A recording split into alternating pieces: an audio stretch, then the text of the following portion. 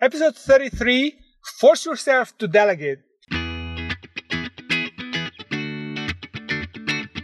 Welcome to the Succession Secrets Podcast, where you can grow, groom, and graduate from your business in just 7 minutes a day. And now, here is your host, Steve Prada. Welcome back, Succession Seekers. And today I would like to talk to you about delegation. And delegation is not an easy art because it basically requires us to step out of our comfort zone into a discomfortable place. When we delegate, we basically give something away in order to take something new and do something new. And people often are subconsciously sabotaging themselves because they have some uncertainty or inadequacy feeling about the new task that they should take on. And therefore, they keep hanging on to the old task and they keep putting off the time when they start delegating. But if you don't delegate, you're never going to progress to the next position. So what are the reasons for people to not delegate? First of all is the lack of gratification. I mean, if you do a job well and you are skilled in it, then you get the reward of a job well done. And it's a daily dose of drug, really. It's kind of gratification that we get out of doing a good job and being really competent and master of a job. The second reason for people not delegating is that they are afraid of failure. If they delegate this job and they have to do something else, they may not be successful in this other job. I mean, we hear a lot of stories about fantastic salespeople. When they get promoted to sales manager, they may not be successful. Many of them don't become successful because they are not cut out to be managers. They're really great at persuading people to buy stuff. So there is this fear of failure, and there is the feeling of inadequacy when you do a new thing and you give away the old thing, then you're not going to be good at it initially. You're going to have to learn it, and you're going to feel, that you suck at this new job. And it's going to take some time for you to get nearly as good as, even half as good as you were in the old job. But delegation is necessary because without it, there's no growth. You are stuck in your old job, and there are so many hours in the day. For all of us, it's 24 hours. Maybe we can work maximum 16 hours a day, which is not even healthy. So there is a limit to what we can take on. And of course, we always think, we're going to be more efficient and I can do this and I can still start another project. But sooner or later, you're not going to be able to do all of them. And then you will have to prioritize. So if you don't delegate, you're not going to be able to take on new projects. You're not going to grow and develop. So how does delegation work? I think basically there are two ways to delegate, and I would compare this to a wardrobe. When you have a wardrobe of clothes, there are two ways to buy new clothes. One is to throw out your old clothes that you're not wearing anymore and make a lot of room in your wardrobe, in your closet, and then you are going to feel that you have too few clothes, and then you're going to go and buy some new clothes. So that's one way. But there's another way, and I would venture that most people actually use the other way.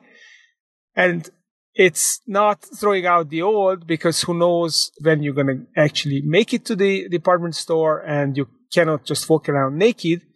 So most people, what they do is they start buying new clothes, and then they go to their closet and they realize that there's no room in their closet. And in order to hang the new clothes, they have to throw out the old clothes. And then they start throwing out clothes. So that's the second. And actually, this second is much easier, because when you get the new clothes, there's no option for you if you want to wear those new clothes, and you're going to feel guilty if you paid a lot of money for it and not wear it. You might as well throw out the old clothes. And the reason I bring this up is because I really believe that the best way to delegate is to just take on more stuff and, do the new project, do the more important stuff. And if you do it, then you will be forced. You're actually going to force yourself to figure out what to do with the old projects. And one answer may be that you stop doing some projects, and maybe they are not worth doing in the first place. Or you will figure out how to delegate it. Maybe you outsource it to a virtual person or to an employee if you have, or you just figure out that maybe a business partner can do it. Or maybe you can change the process that it is faster. You can processize it so that you can teach it to someone, slice it up to bits, which you can delegate individually, but you can figure it out.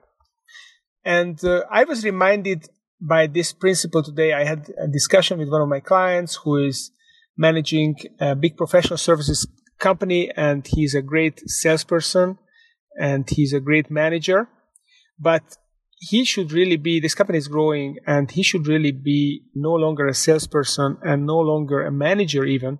He should just be a leader. And we discussed that there are 3 things that he should be doing going forward. One would be to coach a smaller group of employees, senior managers. So he now has a very wide span of control, and he could reduce it from about 10 people to 6 people, which would be ideal, and then just spend time on coaching these people. And second thing he could do is to actually do acquisitions, look at opportunities to acquire other companies.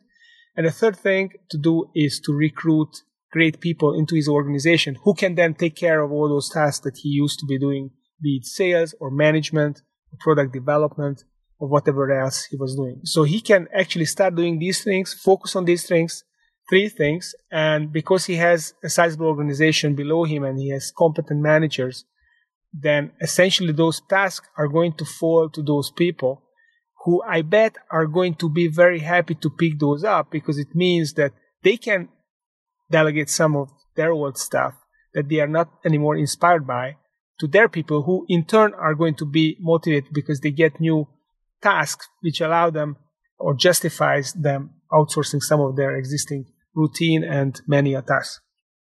So the question for today to you is, what is your old clothes ripe for discarding? So what is your clothes that you have to throw out of the closet? And not literally, of course, but figuratively. Please send me some comments. And also, I'm still waiting. I got a couple of questions, but I need more so that I can start dedicating some of these podcasts to answering your questions. Please tweet them to #AskSuccessionSteve. #AskSuccessionSteve. And I look forward to talking to you tomorrow. And thanks for listening. I really enjoy this podcast. Don't forget to subscribe so that this podcast can reach more people. And I will talk to you tomorrow. Thank you for listening to the Succession Secrets Podcast. Make sure you check out SuccessionSecrets.com for archived podcasts and transcripts, and EntrepCoaches.com. That's ENTREP Coaches.com to download your free copy of the Your Terms newsletter.